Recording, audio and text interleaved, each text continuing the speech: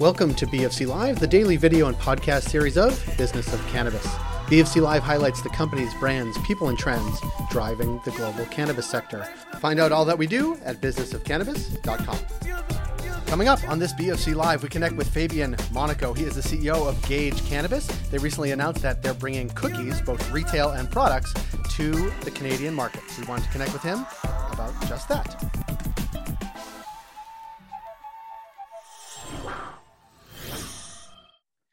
Fabien, thank you for being here. It's been like a couple of weeks.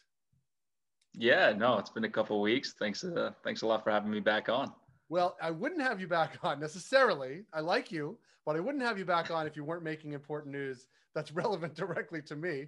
And that is cookies in Canada. Tell us a little bit about that. Yeah, no, really exciting announcement for us that we obviously announced yesterday. Been really, excited with the partnership, with Cookies in Michigan. It's been going extremely well. Looking to further that partnership. We had a great partner for the Gage brand in Canada called Noya Cannabis. It's a Canadian licensed producer that was producing Gage branded product for us in Canada. And so we partnered with them and Cookies to obviously bring the Cookies brand to Canada.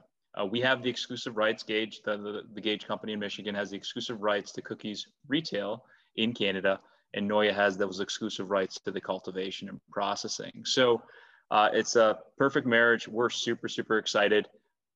Toronto's going to have the first store and should have that open within 90 days. Really? Okay, so it sounds like a really good arrangement and also strategy coming into sort of fruition. Right, because you got the Gage brand, obviously in Michigan, you got Gage as a company, Noya, the retail, the whole bit, and Cookies.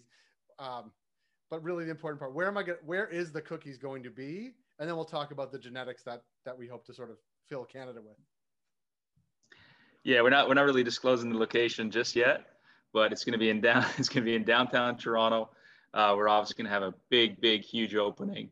Going to have a whole bunch of Cookies flavors as well there from a flower standpoint. So yeah, it's kind of a TBD right now, but I think you'd probably see an announcement in the next 30 to 45 days in terms of where it is and when the grand opening will be.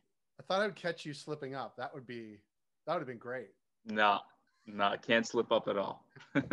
You can't slip up. Talk a little bit about, because what we have seen in Canada, obviously it's legal. We've seen lots of retail rollout. We've seen, I would say, better products every day, both from a genetic standpoint, but also the quality of those genetics as they reach market and other products.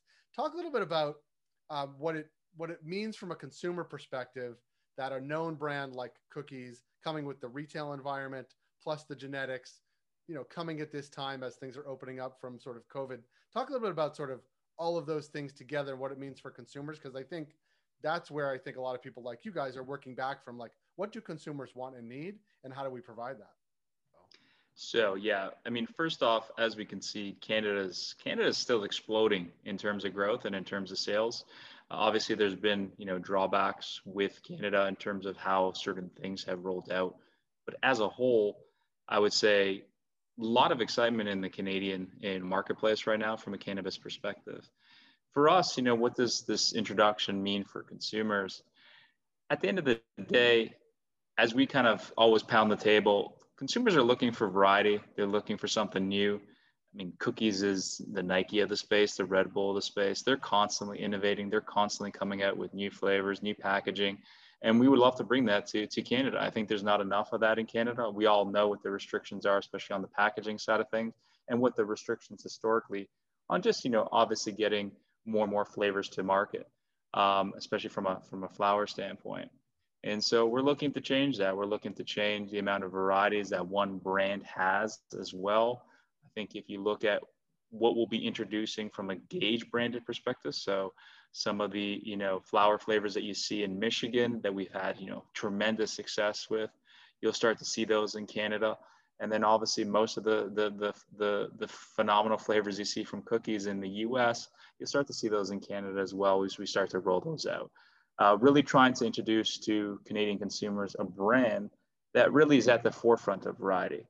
We've been, I say, punished so much here in Canada with just everyone growing the same product, the same strains, the same flavors, not a lot of variety when it comes to a single brand and what they would, be able to offer. We're going to bring our strategy that we've been employing in the US and bring it here to Canada.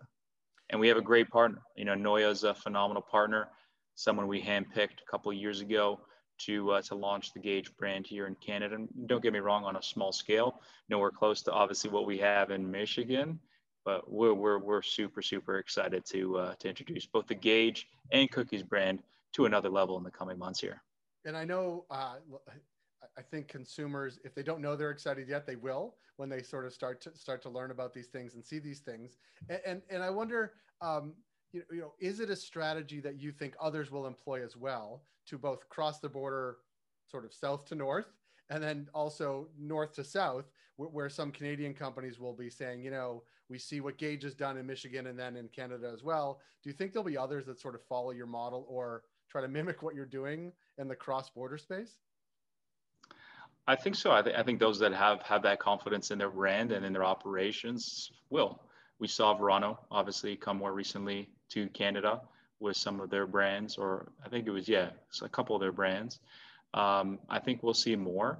The Canadian market can't be ignored though, right? If you take a look at it from a market standpoint and size, it is really only a bit behind California right now. Obviously, California being the largest market in the world, frankly, you know what I mean? So I would say Canada on a monthly basis is growing quite quickly and is probably number 2. Yes, don't get me wrong, bigger geography, but when you look at the amount of people that we have in Canada relative to, California, it's starting to compete decently well. We'll never catch California, I don't think, as a whole, but just in terms of the number of people and the size of the market, it's something that just can't be ignored, right? So I think you'll see more and more companies try to execute in Canada with a potential plan.